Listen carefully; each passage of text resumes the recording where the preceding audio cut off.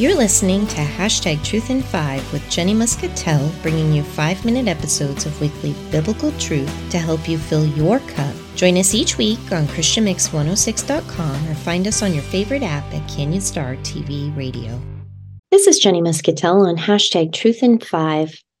It's Holy Week, and it's a time when we pause to remember the final moments of Jesus' life here on earth.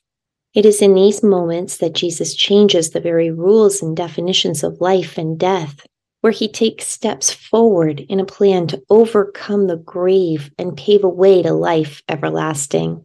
I want to take a minute to read from Matthew 26, starting in verse 36. These verses capture the last hour before the betrayal that will hand Jesus over to the very hands that will deliver him to the next step toward his crucifixion. It reads, Then Jesus went with his disciples to a place called Gethsemane, and he said to them, Sit here while I go over there and pray. He took Peter and the 2 sons of Zebedee along with him, and he began to be sorrowful and troubled. Then he said to them, My soul is overwhelmed with sorrow to the point of my death. Stay here and keep watch with me. Going a little farther, he fell with his face to the ground and he prayed, My Father, if it is possible, may this cup be taken from me, yet not as I will, but as you will. I can't imagine what it must have been like for Jesus to sit and know what was to come. The very thought carries a grief so heavy, I can't even begin to explain it in words. But Jesus, our good and wonderful friend, he has an hour, and he wants to spend it with his Father God. Now at this point, Jesus has prayed to God, asking him, Please, God, is there some other way, not my will, but yours? And in the midst of anguish, he's still looking out for his friends. He's keeping an eye on them. It goes on in verse 30 to say, Then he returned to his disciples and found them sleeping. Couldn't you men keep watch with me for 1 hour? He asked Peter. Watch and pray so that you will not fall into temptation. The spirit is willing, but the flesh is weak. See, Jesus knows us, and he knows his friends. He knew that they'd be tempted. He also knew what he was about to face, and he paused from his prayer time to come and check on them. In verse 24, it says, He went away a second time and prayed, My Father, if it is not possible for this cup to be taken away unless I drink it, may your will be done. Here, Jesus shifts from asking for another way to saying, God, if this is the only way, I will do it. I am willing. He leaves his prayer time again, and as it tells us in verse 43, when he came back, he again found them sleeping because their eyes were so heavy. So he left them, and he went away once more. And he prayed the 3rd time, saying the same thing. At this point, the hour is passing by. His time is short, and he goes to pray again. And after praying the 3rd time, it says, Then he returned to the disciples and said to them, Are you still sleeping and resting? Look, the hour has come, and the Son of Man is delivered into the hands of sinners. Rise, let us go. Here comes my betrayer.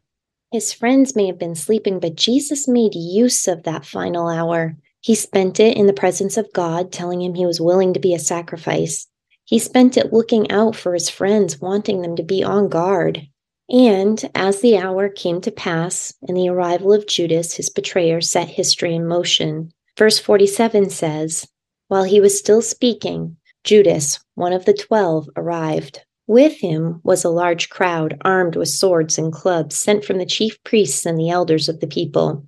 Now the betrayer had arranged a signal with them. The one I kiss is the man. Arrest him. Going at once to Jesus, Judas said, Greetings, Rabbi, and kissed him. Jesus replied, Do what you came for, friend. Then the men stepped forward, seized Jesus, and arrested him. With that, one of Jesus' companions reached for his sword, drew it out, and struck the servant of the high priest, cutting off his ear. Put your sword back in its place, Jesus said to him, for all who draw the sword will die by the sword.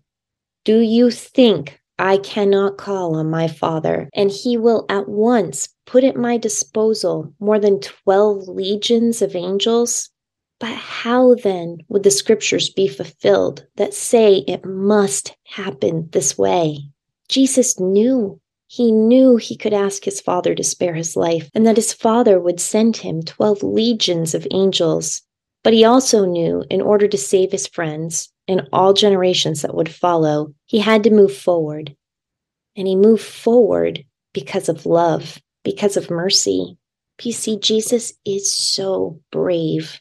But beyond that valor rests a noble heart of mercy and love. And as it says in John 3:16, for God so loved the world that he gave his only begotten Son, that whosoever believeth in him should not perish, but have everlasting life. Friends, we have a God who loves us that much. He chose us, and he wants us to choose him. If you believe that Jesus died on the cross to save you and that he is indeed our way to heaven, and you want him to be in your life, just pray this simple prayer with me. Lord God, thank you for saving me because of your death on the cross. Thank you that on the third day you rose again, conquering a grave we would never be able to conquer. You have overcome the whole world, and it is because of your love for us that we can one day be together in heaven. Lord, thank you for carrying the weight of the world. I pray that you forgive me for my sins. I pray that you come into my life and come into my heart. And I pray in Jesus' name, amen. Thank you for joining me today on #Truth in 5, and thank you for listening to Christian Mix 106. Thank you for listening to #Truth in 5. Remember to catch new episodes each Friday and Saturday at 5:55 p.m. Eastern Standard Time on Christian Mix 106. To learn more about Jenny, you can visit her website at jennymuscatell.com.